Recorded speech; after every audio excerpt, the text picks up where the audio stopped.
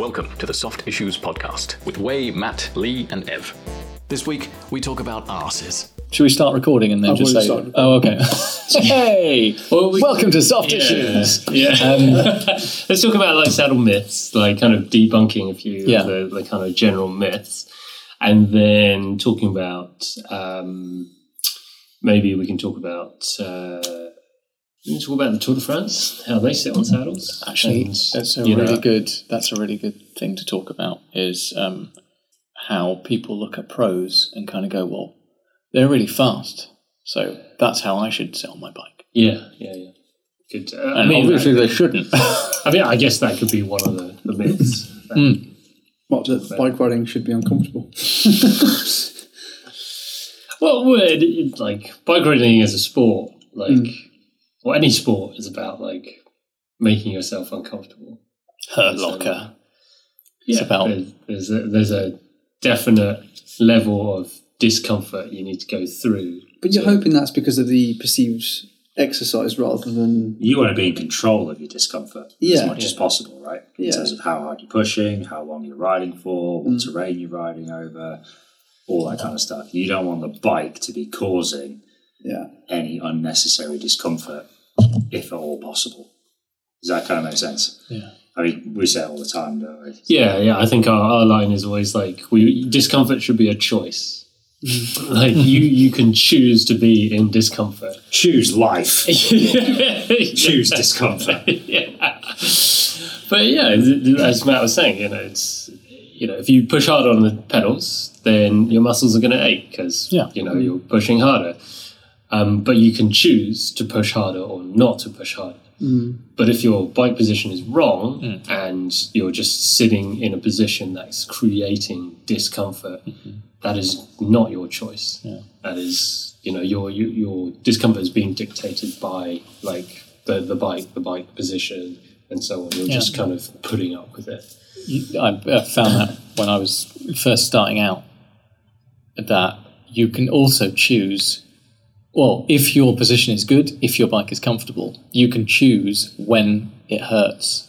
You can go, and it's that pain that you can interpret as good. If I'm experiencing this kind of pain, it means that I'm putting a lot of power out and I'm going fast. And that's you learn that, because if you associate a certain type of pain, that burning sensation in your thighs, with the fact that you are overtaking people, it's all of a sudden that association is, or I'm going up a hill, I'm passing people up this mountain, up Ventoux, wherever it is. It hurts, but it's pleasurable because I'm creaming everyone else. You can also mediate it. So, for example, if you're on a very relaxed ride, you'll feel your hands more.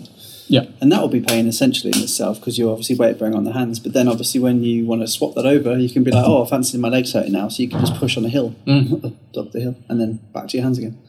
And they say that's one of the things about switching between grinding and spinning, isn't it?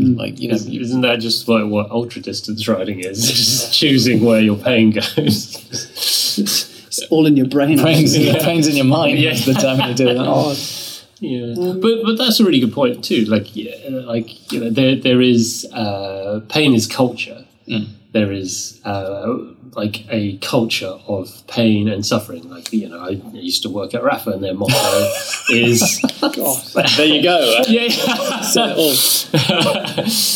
But their motto was glory through suffering. Really? Yeah. Even the admin people are saying that. Getting through the work. Well, no, that was their motto for glory through spreadsheets.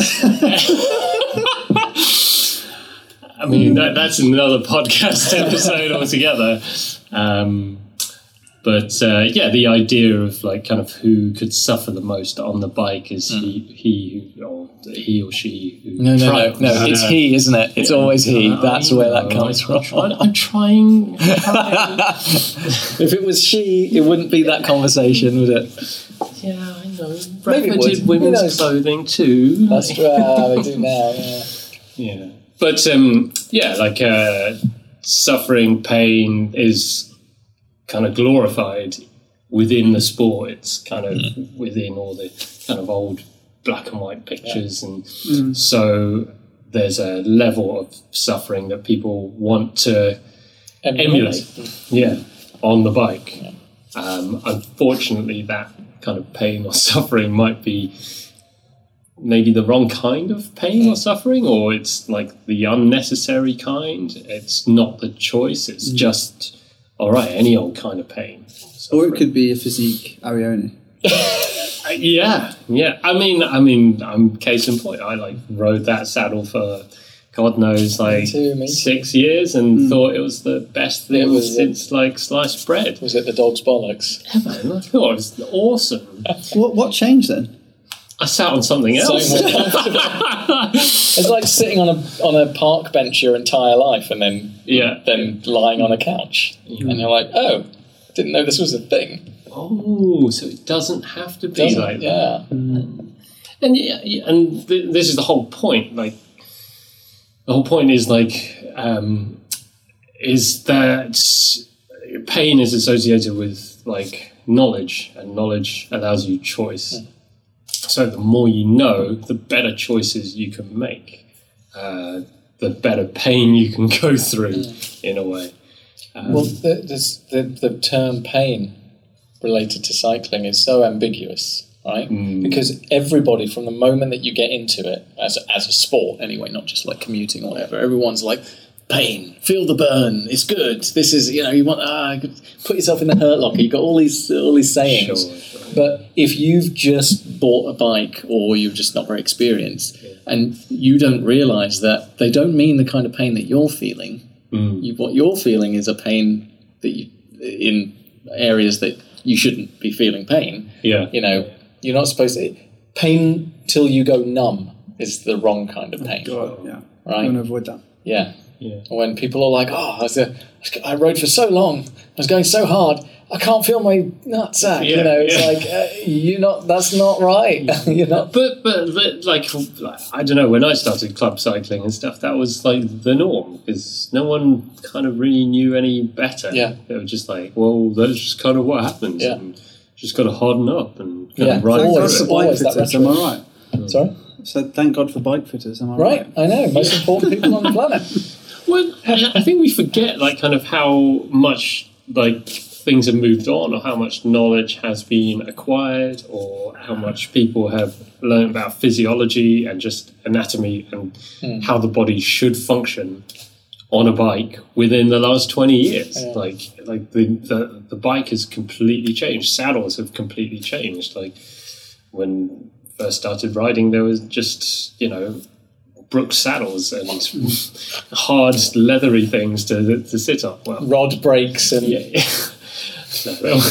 I'm exaggerating, but I like the flight set. The Cell Flight was the pinnacle of bike technology when it came out. It's a solid, rounded, kind of firm, very, very light saddle. But everyone was like, "Wow, this thing is so amazing because it's so light and it's not It's not a turbo." Yeah, it's not leather. Which it's a weird, because I got a turbo, a fake, not a leather one, but one of the modern ones. They're cheap now. And actually, I set it up on a kind of a vintage bike. It wasn't too aggressive or anything. I sat on it. I was like, this actually quite suits me. Yeah. Whereas, the vast majority of people are like, no. Yeah. No, that's no. Why would you? It's pointing in exactly the direction you don't want it to point. Really. Could someone describe the flight to the listeners? Go on. Yeah. So it's for the benefit of those listening. Wade has just gone and picked up an Italian flight. Okay. It's slightly scuffed on the nose. Looks like somebody's been sitting on the edge of that. Describe this very accurately now, because people have no idea. Yeah. So I would describe it as a classic kind of V-shaped saddle with if you looked at it from the front on, and you looked at the profile of the saddle, it's very domed. So the top of the saddle sits much higher than the rest of it. And the dome or semicircular kind of profile of it is quite pronounced. So the sides of the saddle are quite steep, as I would say. So almost kind of like vertical, starts vertically and then kind of tips up towards the top of the dome pretty quickly. It is a solid saddle all the way through, so there's just kind of one piece of leather all the way across the top of it. There's no kind of pressure relief channel. I feel like I'd feel my perineum sitting on this one. Just looking at it. Absolutely, there's no way you wouldn't. Like, if we get we've got like this model of a pelvis in front of us here. If we just get that and sit it on top of the saddle, there is literally no way you can get either side of your pelvic bones to sit on the saddle without squashing all the soft tissue in the middle down. Or as what I used to do was kind of sit slightly squiffy on the saddle in order to just get enough relief from the saddle at all. So, yeah. So it's not so good anymore, but it was good. Yeah, because it was light. It's just really light. It's such a common... Like, if you followed cycling for the last, like, sort of 30... What was it, 20 years old, I think? Maybe 30 years old? It's such a classic shape. You kind of look at it and you just think, well, that is what I saw on every race bike that I ever saw, in the 80s. But of course, it was designed in a time before people started doing these massive saddle bar drops, right? It was also designed in a time before mass participation cycling. That's also true. Which we'll come on to that later. So you had your bell curve of riders just at the pointy end. Yeah, literally the pointy end. Literally the pointy end. I guess there is some... There's some kind give of to it, right? Give in it, and the top of it is leather, and so supposedly there is a little bit of moulding that takes place within it. Not to the same degree as like a Brooks saddle. Because that's even adjustable as well, because you can actually slacken it off, can't you, with the nut at the front. But maybe we should go back to like Brooks saddles and talk about those and like kind of, why they're like, I don't even know why they still exist. Like they fashion. Exist. Yeah, they look amazing. The kind of bikepacking thing and the whole long distance thing. People assume it's like sitting on a horse for 12 hours a day. If you want to ride a horse, fine, have a leather saddle. If you want to ride a bike, probably not. Yeah. I've never seen that many good interaction with them in bike fits. I don't think I've ever recommended them, but I've let clients stay with them because they're so attached to them. Quite literally, they just won't get off them. So I'll talk about the concept of like the Brooks saddle. So at the time when they were around in, I don't know, God knows, like 18th turn of the century. Yeah. That was like the pinnacle of technology. It was like a piece of leather that you could put on and it would mold to you because it's leather. And so it would kind of take the shape of your butt and supposedly that would become more comfortable. It would kind of get softer as you go along. And that will give you a degree of comfort. But the issue being that the leather only becomes comfortable when it becomes soft or saggy. So it loses its structure and therefore it loses the support and stability that like a saddle want or should be giving you. And it gives you that kind of comfort because it's kind of saggy, like an old sofa. Like, you sit into an old sofa, it's super comfortable because there's nothing to it. You just kind of sink into that sofa. But if you're trying to generate power on the bike, you're trying to push against something. You need something to sit on and push against. It's like, imagine if the chair that you're sitting in right now, if that was like super soft and saggy, like it's going to be really hard to get out of. Like, to imagine I had told you had to get out of it without using your arms. It would be super difficult because there's nothing to push against. Me every night trying to get up from my couch to go to bed. I'm like, I can't get up. I'm just gonna have to sleep here. I also worry about things that you have to get used to. Like I remember being a kid and like learning about because I'm probably not the only one here that had like skin problems. Like acne, for example, when we were young. And you'd go to a place and you buy a product and it'd be like, so you have about 6 weeks of a massive breakout, you look like God knows what, and then all of a sudden the product starts working. But it's a bit weird that you have to go through that process in order to get used to something. And I know what you're going to say, bike fitting, there is a process and you have 4 weeks, but I think with products, when you're adding something onto your skin or with the saddle, I don't think the same can be true, really. Or it sends off alarm bells with me. Well, I think technology has moved on to a point where we can get comfortable saddles pretty much straight away. There's a lot of other factors that go into saddle comfort, but like the concept of breaking in a saddle and like kind of basically destroying the structure of a saddle till it's comfortable, inverted commas, that it's old technology, it's old thinking. We've moved on since then. Brooks haven't. No, they're trading on fashion, right? Yeah. They do. It's like heritage, isn't it? It's like Jack Daniels. They're still saying that's good whiskey somehow. Yeah,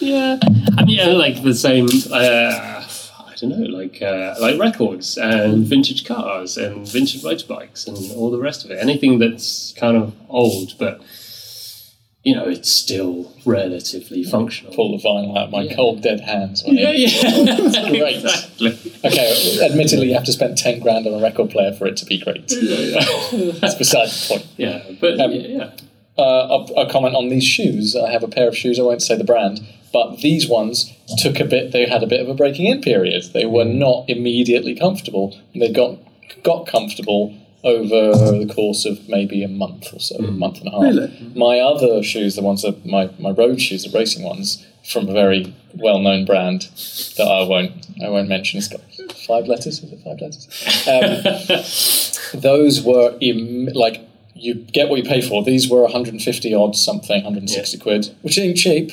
It's not cheap.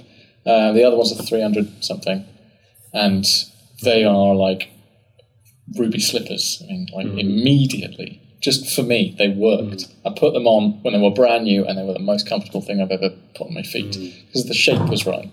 Same with the saddle, right? If the shape is right. Yeah. It's a very subjective thing, of course. Of course. Yeah.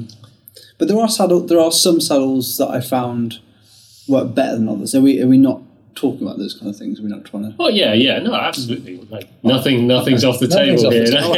Well, I think the Selle Italia S3, it's mainly the S3. I would say that 6 out of 10 people, from my experience, ended up on that saddle. That's a really high percentage considering all the other saddles. And admittedly, sometimes you try that saddle first and it works so well, you kind of don't go to the other saddles because you don't want to encourage anything. But I think generally speaking, it just works quite well. As long as someone's not listing over to one side, as in leaning over to one side, because obviously you're going to feel that huge pressure release channel. But it's good. It's good for promoting stability, I think, in the pelvis. Do you guys have any? Yeah. It's working within bell curves, isn't it? You're always going to get your outliers at each end of the spectrum where something completely left of field is going to work best. But, let's face it, the bike industry does not have our best interests at heart. They're here to sell product, and they're trying to get the shape that is going to work for the most amount of people. This might be my cynical view on it, but they're trying to get as close to the best shape as possible for the most people. So they're trying to hit as much of the middle of that bell curve as possible. And the S3 is essentially quite an inoffensive saddle in a way, which is great because the last thing you want is your saddle to be offensive. But I don't want to call me names. Exactly. It'll be muffled though. But it's like the S3 is not overly wide, it's not overly flat, it's not overly rounded, it's got a whopping great big cutout in the middle of it. I'd fall through that. It's relatively going to be inoffensive for quite a lot of people. So it's going to hit the mark in quite a lot of instances. Yeah. And there's a few saddles like that. The Roman's quite like that as well. There's a lot of people that ride that relatively well. It's kind of inoffensive. So there's always going to be that middle of that bell curve. But saddle shape is just one part of the equation, isn't it? Sure. If you have an S3 that you like and it's working great, if we put it on in the wrong place in space, it's not going to feel great. Very good point. There's so only takes a millimetre. Yeah, there's so many factors at play. Didn't take that, sing that. But like you're absolutely You've gone down memory lane. Take that 994. Saw the eyes glazing over there. Wow, yeah. But that's the thing, isn't it? It's like, you can have, quote unquote, the optimal saddle shape if there's something else that's not kind of working optimally, like your saddle's in the wrong position. Yeah. Cool. Then, It goes back to bike fit again, doesn't it? Well, if your bike's the wrong what size, else is there? you can't. Yeah. Exactly. What else is there? You can't get. I mean, you might have the perfect saddle for you, but you could never get it let's say far forward enough because you're. Because your seat tube angles. Very tube rarely these days will your seat tube angle be too slack. It's probably the other way. You can't get far back enough because everyone. I do. Yeah, crit bikes. I do see it a lot. Actually, I see a lot of people with the saddle slammed back on the rails. And I'm like, oh, it's really? Yeah. And this is the thing. It's like if you cannot get the saddle in space to where it needs to be, then you're fighting an uphill battle. Yeah. Same if your cranks are too long and you're another one. you're not going to be comfortable. Yeah. So there's more than just the saddle itself at play. There's a whole load of things going on. There's a particular financial argument for this, isn't there, when it comes to the bike industry. Cranks are a lot more expensive to offer in lots of different lengths. It's a lot easier to get a job lot of average-shaped saddles that suit most people, which you're going to put on your bikes. Or don't suit most people. Who cares? As the case may be. Yeah, exactly. Who cares? As long as you've got a saddle on it. Yeah. So that when you hand it over to the person, and then they end up, 3-4 years down the line going for a bike fit, and you'd be like, why have you been sitting on this? Or spending £1,000 on Wiggle every year, sending saddles back, and still not finding the right How did you get access to my account? It's the thing, I see it all the time. It's like, discount. I've tried 5-6 different saddles and nothing works, and takes me back to the Arione. That argument, you didn't know. I didn't know. It was actually, at the time, a fairly versatile saddle because it was flat. You just sit in the best place that you could, and you could move around a lot. You didn't realise that if you had a better saddle that was suited to your bum, you would just sit in predominantly one place most of the time, and you'd be a lot more. But again, I think like the mass participation element of cycling has kind of forced a lot more different saddle shapes. Yeah. Because like back in the day, everyone rode a flat, long saddle and just got on with it. Yeah. Whereas now there's a lot the bell curve is a lot wider, and people have to. Yeah. If you didn't suit a race bike. Well, you didn't ride a bike. Yeah, exactly. Yeah. Or you rode a Dutch bike. Well, you rode a Dutch bike or you rode a race bike in pair. Yeah, basically that's it. There's only two choices. Yeah. I had a client a few months ago, and she'd gone to see a saddle specialist, and we got her on the jig. I didn't know there was such a thing. What's a saddle specialist? See, this is. I'll come back to it. But she saw a saddle specialist. I never found out the name, unfortunately. But anyway, crying chair. She was in a lot of pain, and obviously, any kind of numbness down there is obviously a problem for male or female. So we had to kind of figure out what it was. So as soon as we got onto the jig, she was hyperextending. She was at I can't remember the degree now, but it was basically 35, 40 mil too high. Whoa. So I kind of explained, basically, regardless of what saddle she put on, that this guy put on, I'm assuming it was a guy, I think it was. Obviously, if you're overextending your legs, every saddle's going to feel awful because you're essentially gyrating. You've got a piece of plastic that you're trying to avoid hitting between your legs. So obviously, when we put the saddle down, the saddle felt okay, and then we tried a few different ones, and then it was obviously better. And I did ask her, I said, did he change the saddle height any time? She was like, no, he was just switching the saddle heights. So it's the saddles instead of the actual heights. So I was like, that's a very niche saddle specialist. That's the saddle specialist. Well, she got her money back because he was like, I can't fix it. Could have just put the saddle back. I mean, this is why you have to take everything in context, isn't it? It's like you can't just change one thing in isolation. You change one thing, everything changes. And this is what, like, you bang that drum so hard and it falls on deaf ears. It's like, spend £400 on a 3D printed saddle, thinking it's going to cause or solve all your issues, and then it doesn't. You feel hard done by. It's like, well, yeah, you're taking this kind of out of, you're looking at this without looking at the context of the wider kind of picture. Obviously, it's not going to work. Saved a bit of tax. Yeah, exactly. But anyway, it mind boggles, to be honest. Like, I don't understand it, but I want to know more about this saddle specialist. But it's just because we see it. We see it every day. I get it. It's like, playing the piano is easy if you can play the piano, right? Yeah. So I get it, but it's, I don't know. To me, it's just logic and reason. But like, there's difficulty of, like, say, putting my cynical hat back on again. Do it. Here it comes.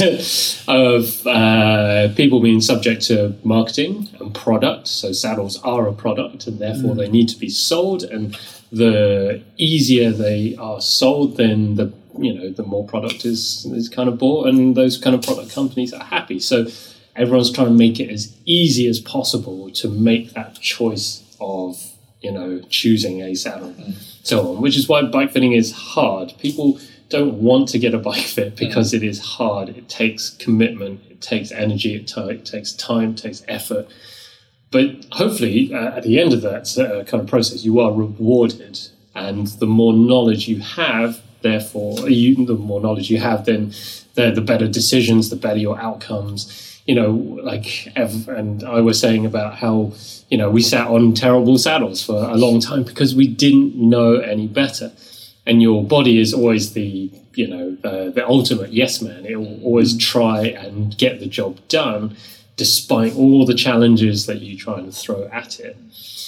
But the better your knowledge and the better your understanding of actually what's going on, your biomechanics, your pelvis, your kind of anatomy, how you ride, all those kind of things affect kind of your ultimate kind of outcome. Like I dread to think like how much better a cyclist I could have been like if I'd actually ridden, a better saddle, a better seat height, a better bike position, and here comes Captain Hindsight. Yeah. I mean, this is why we're also bike fitters, because we've all like messed our bodies up. We're trying to help people not to mess their bodies up. So to that end, what are we looking for in a good saddle? Stability. So if you're kind of, sat listening to this and you're thinking, maybe I could have a better saddle. What is it? What are we looking out for when we're riding on the road that will give us a clue as to, we've got a good saddle here, or this could be better? What would the what do we think? To do with pressure, I think. So avoiding front pressure is probably something going on if all you're engaging with is your downstairs. Your soft tissue, basically. Yeah, basically. So avoiding soft tissue pressure as much as possible. Yeah, like talking about pelvic stability, that means like kind of you not kind of moving around on the saddle too much, like rocking your hips, rotating forward and back, finding that you can relax on the saddle. You don't have to feel like you're constantly moving yourself on that saddle, not experiencing any pain in other parts of your body. And I guess, like having choice again, like just not being aware of it, like it's just there, and you're not really thinking about how comfy it feels, but you're also not thinking about how rubbish it feels. That is the first thing that springs in my mind. When it disappears from under you, that is when it's good, right? You don't think about it. You're not feeling it. It's there. It's obviously there. If you think about it, you're going to notice it. But it's not foremost on your mind when you're riding your bike. Yeah. It's kind of like it's transparent. I suppose you could use that term, wouldn't we? Yeah. If there's anything persistent, then that's when you need to do something about it. I will caveat that with like, sometimes people don't feel anything on the saddle, and their body's found a way of getting them relatively comfortable on that saddle, but then the pain that would have been there transfers somewhere else. Their knees hurt, their ankles, their elbows, their wrists. So compensations, right? Yeah, compensations. Can I just address an elephant in the room? Yeah. Right? Who sits on any of these saddles without a pair of padded shorts? You'd be surprised. I'm not sure I would be, because I've seen a lot of people do it, and I'm constantly kind of saying whether this is wrong or this is right. You tell me. But I'm like, these saddles are not really designed to be ridden without a chamois. Yeah, look, it's... We just wear a chamois. It's easy. Buy some chamois. Answer the question away. I don't know. My answer for everything is always, it depends. Let me give you this example. I'm riding the Pro Stealth now, and I really like it. Right, I've got a couple of them. I've got one brand of shorts that I wear mostly at the moment, mainly because they didn't cost me anything. But between different models of shorts, the chamois is a little bit thicker at the front, or a little bit thinner at the front. If I wear one particular short, I feel like I've angled it down too much. I wear the other ones, I feel like, it's in the right place. Yeah. So from one pair of shorts to another, Yeah, again, it goes back to choices, isn't it? Like there's lots of different ways to cut the cake, as it were. We had a lady who came in specifically last week for a saddle fit. She said, I want a saddle that I can sit on without having to wear like kind of bib shorts or padded shorts. And fair enough. Found her a saddle. Felt great. What was that saddle? SMP Well Gel. Well Gel. Gel, that makes sense. Good shape. Which is essentially doing what a bib short does anyway. So yeah, exactly. So again, it just gives enough like kind of padding that it's cushioned enough. You don't want cushioning on your shorts and on your saddle at the same time, right? Because all you're doing there is introducing that.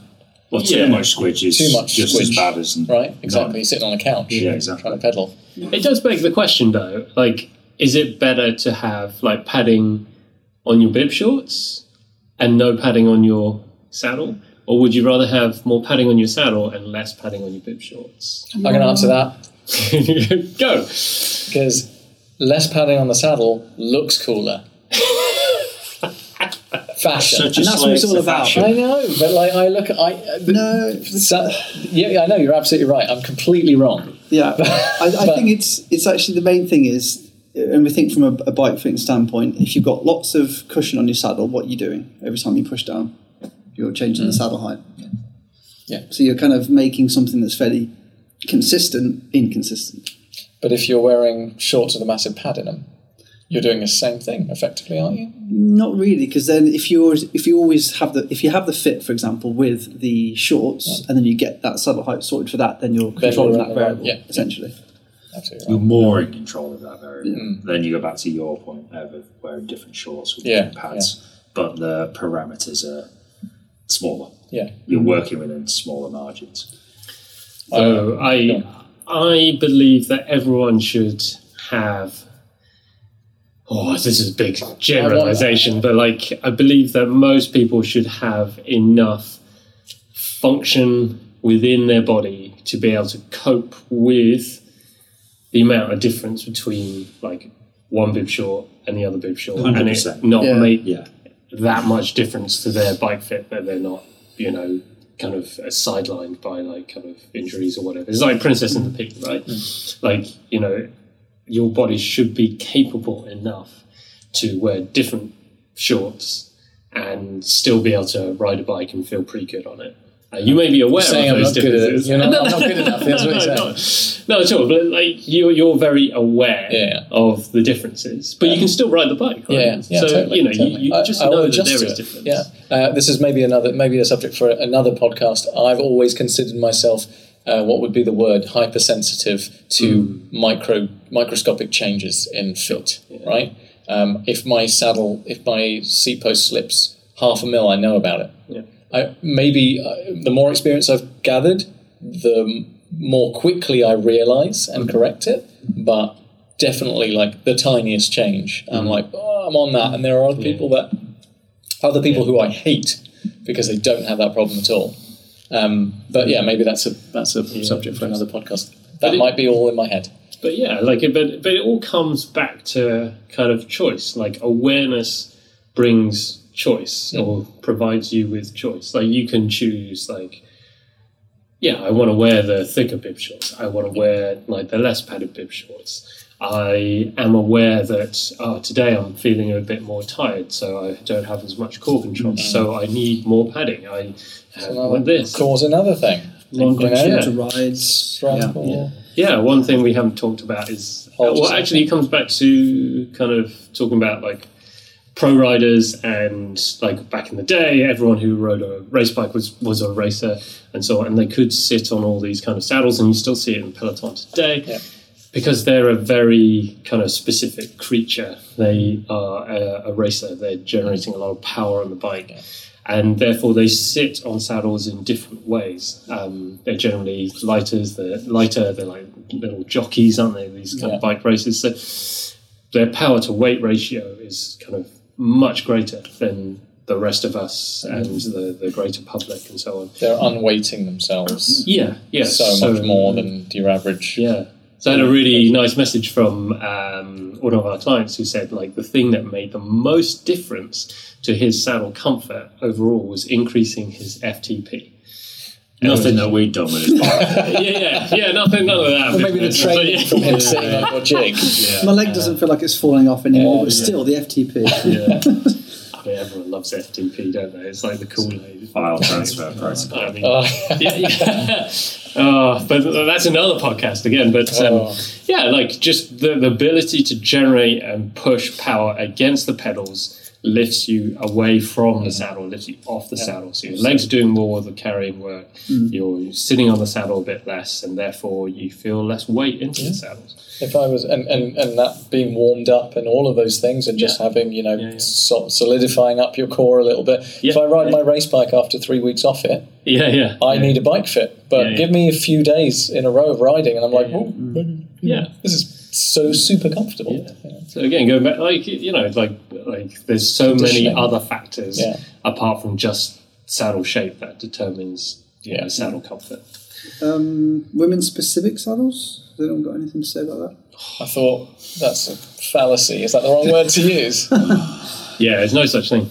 Well, I often use kind of men's saddles for women and women's saddles for men. It depends. I found the Ergon SR women's to be really good with some men that can't sit still in the saddle. Yeah. That's my personal.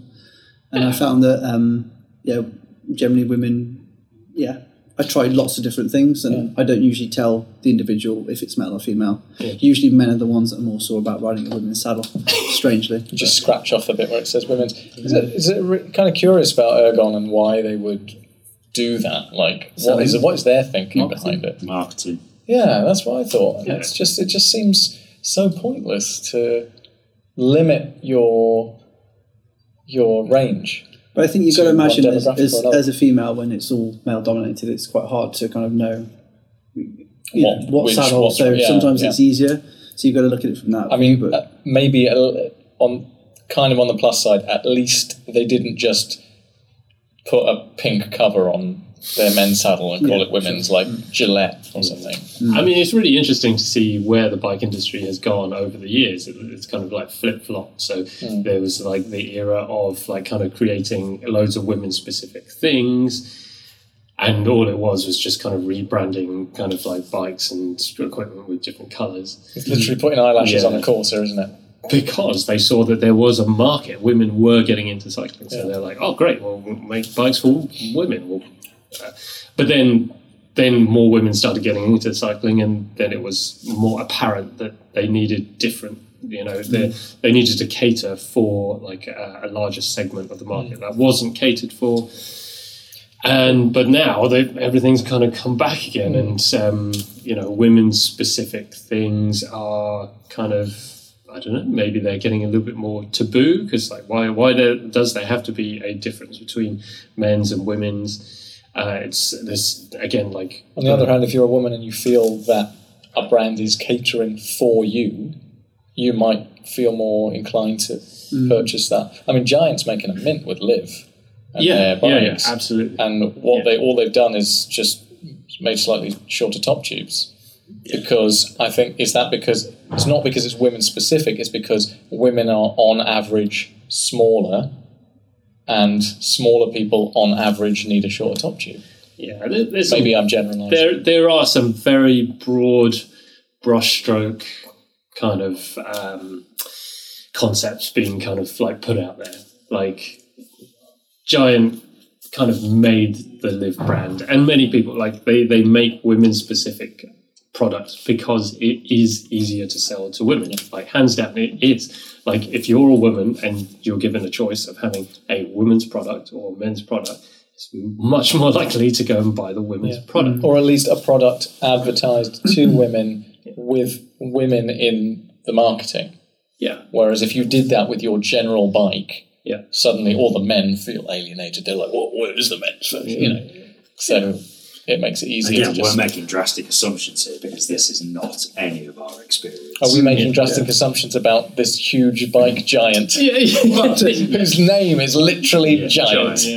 That they might have it's just financial interest. Like once you get like scratched beneath the surface and you start to peel layers back, it's just bodies. Yeah, exactly. Like, what does your individual body shape, your individual level of bodily function need to be able to function on a bicycle as well as you possibly can? Yeah. And that is ultimately the crux of the point. But that doesn't work as a soundbite for marketing people, does it? How you get there, there's multiple different ways to arrive at that. I think a bike fit's a good start, isn't it? I would say so. But how do you get to the point where you're thinking, a bike fit is a good idea? Numbness, pain. The bike shops or bike retailers, and it's a shame because there are fewer and fewer bricks and mortar bike shops where you go in and you say, I want to buy a bike. And they say, well, come and have a look at these Carreras. You know, those are the people that need to promote bike fitting. Like first and foremost, be like, either they have a relationship with bike fitters or they have a bike fitter in the store. And they kind of used to, but then they were never a particularly experienced person most of the time, depending where you went. I just don't think they value it, do they? No. It's not easy enough. Like men and women's saddles, easy. Yeah, right. Women buy this, men buy that. It's easy. Bike fitting, hard. So not going to do it. It's not a reductive service, is it? It's not like, trying to cut out variables. It's actually the whole idea of bike fitting is obviously from a science. It is from facts, but it's also a lot of experimentation, which is why you can end up on a male or female saddle, regardless of your gender. Yeah. Yeah, because again, we're dealing with the infinite complexity and variability of the human race. Like, can you say that your pelvis is the same as Ev's pelvis, which is the same as Matt's pelvis, which is the same as, I don't know, my pelvis? Like, no, everybody is different. Should we get x-rays? Should we get x-ray our pelvises? My legs are broken. So, does everyone know their sit bone size? Oh, don't. Oh, my goodness. You had to bring it up. Probably. Maybe bring it up. Depends how far I shift over, right? If anyone tries to sell you a saddle on the basis of measuring the width of your sit bones, run away. But the systems that they have, like the brands, have their own things, like their own websites with their little formulas, and they say, right, measure your sit bone width, and then we'll recommend which saddle you should go for. Can you touch your toes? Yes, you need this saddle. No, you're hypermobile. That has to be the worst. Did you ever use the Sella Italia calipers where you kind of like there's literally butt calipers? Yeah, you're literally a butt caliper. What? No. What is this? It's like wild. Have you got some? No. We keep those in the bottom drawer. Explain to the listeners what this is. So again, like it comes back to marketing and making it easy for you to buy a saddle. Every different saddle company has a different method for ensuring that or allowing you to choose the appropriate kind of saddle for your ride, your butt, and so on. And so, saddle companies have realized that, there is some variability within human bodies, so we need to measure it in some way. So Specialized started it with like a little gel pad which you sat on, and you get an imprint of your butt cheeks, and that would tell you kind of what saddle you wanted. And Sella Italia have taken it to the next level. They have like some hip calipers which they measure how wide your hips are. They have what? Just look it up. How does that even work? And they've got like a back angle. What if you're wearing a bum bag? What happens then? I don't know. Computer says yes, computer says no. Just follow what the computer says. This is going back to what Matt said about, you can't pigeonhole. You can't just measure your bum and find the right saddle. You're sitting on a bike. If you measure your bum and your back angle, maybe that will tell you the answer. But your back angle changes, doesn't it?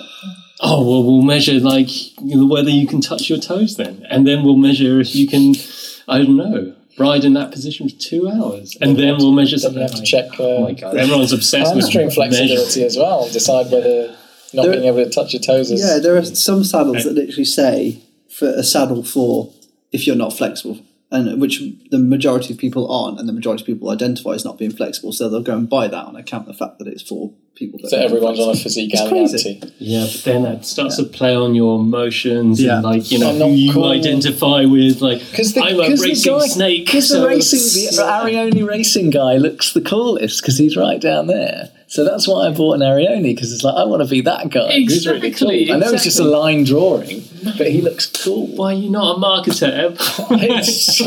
I don't know. Yeah. So... Fashion. Yeah. Hashtag fashion. That's just signed on a serviette, wasn't it? Yeah. That's the story. The story. I could imagine that. Yeah. I mean, it just looks cool, doesn't it? Anyway, so the moral of the story is... The moral of the story is everyone should have an SNP and be done with it. I'm surprised you haven't mentioned that already, to be honest. Well, it's kind of a nice way to end, isn't it, really? There's one solution to everyone's problems. Tell us about the SNP then. Oh, wonderful. Does it only come in yellow and red? It only comes in yellow and red. That's the test saddle, by the way. S&P is a saddle brand for everyone out there who doesn't know S&Ps. Everyone that's not a bike you're basically. basically quite an authority on this, on the S&Ps. Yeah, they just Why are they good? Well, why do we like them so much? Because they're pelvis shaped. You can check out some of my Instagram videos on kind of S&P saddles and so on. But essentially an S&P What's saddle. What's your Instagram handle? FDN_bike-fit.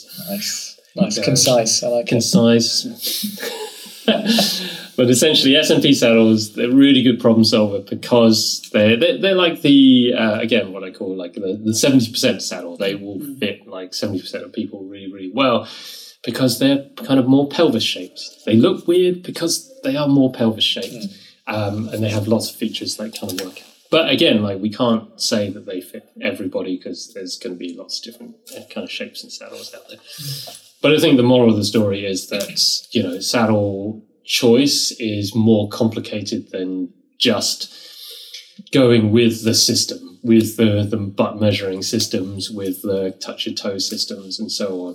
And again, the more knowledge you can arm yourself with and the more kind of testing that you can do, the better choices you're going to make for your kind of bike riding. Yeah. The fact that you have a 6 metre wide wall covered in different saddles is kind of testament to that. Yeah. There's a reason why we've got over 100 saddle models in the studio here, because there's a lot of different butts out there, and we're constantly adding to this kind of all individuals. Yeah, and it's not just testing saddles, but allowing people to borrow saddles and ride them for an extended period, and only that way can you figure out is this saddle going to work for you? Can you think? I think it's quite instantaneous. I think sometimes if you change between different saddles, I think if there's a slight difference and it feels slightly better, I think it can be quite a... I don't think you need to cycle 200 miles. I think your gut reaction can tell you a lot, but it doesn't give you that good a context. I guess if you're on a static bike, it's better to take it outside. Yeah. So if you're on a static bike, it's going to feel a certain way. If you take it then out on the road, the bike is going to behave differently.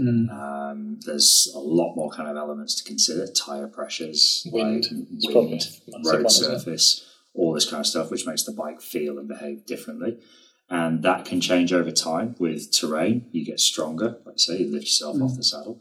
You ride on predominantly gradients, you ride on flat terrain, you take it off-road on your gravel bike or on your mountain bike. So it's very contextual. And I think, yes, I agree with you. You can get pretty much 70% of the way there on an initial impression, but we don't want to get 70% of the way. We want to get it right. So I think it helps to have that additional context whereby you can get more clarity on how a saddle feels and is going to feel over time in the real world, for sure. So I also think if anyone does change their saddle at home, just make sure you're measuring because obviously each saddle will have a different height and stack. So make sure you are measuring the height, because obviously if you go change your saddle and it's 20 mil higher, it's going to feel worse. There's a lot about this, isn't there? Different lengths as well. So now you have to think about the setback. But for all the data nerds out there, this is the data that we're looking for. This is I don't care about measuring hip width and all the rest of it. I care about what people's feedback is after they've ridden the saddle. Did it feel good? Did it feel good after 2 hours? Did it feel good after 4 hours? At what point did they fatigue? And then where does the saddle feel kind of uncomfortable after that? Because your body will change. If you do a 6-hour ride, if you sit on anything for 6 hours, it's going to I was going to say, maybe 200 miles or something is maybe doesn't matter how comfortable. I've just had a few people that are like that, and I think it's that whole Brooks analogy. You have to kind of really get used to a saddle, and I guess there is kind of like a in between of 200 miles and actually just using it for a few rides outside. And that will kind of tell you what's important to you as an individual rider. Do you want to adapt your body around that saddle? Do you want to kind of improve your core strength? Do you want to improve your kind of strength and ability to hold that kind of bike position? Or do you need some compensation? Do you need some squidge in the saddle just to allow a little bit more compensation to kind of, give you a bit more softness and a bit more leeway? But knowing that kind of stuff then allows you to make those decisions, and you just can't get that from just sitting on a jig in a bike fit studio for a few hours or whatever. So I'm a big proponent of getting people to test outside and so on. That's kind of why we're here. That's I mean, you're in the perfect place, aren't you? Because you've got this road circuit kind of at your beck and call. So we can do a lot of testing. Yeah. So, but again, it takes commitment from a rider to want to do that as well, which is... There's only a few bike fitters that actually do the outside thing, considering how important it is. There's not a lot in the UK, at least, is there? Because it's hard. Bike fitting's hard. No one wants to do the hard stuff. Wow, that's not true. There's a lot of good bike fitters out there doing good stuff. But it takes time, right? It takes good communication, and it takes time, and it takes experience to be able to do all these things well. Enough about butts. I think we should end it there.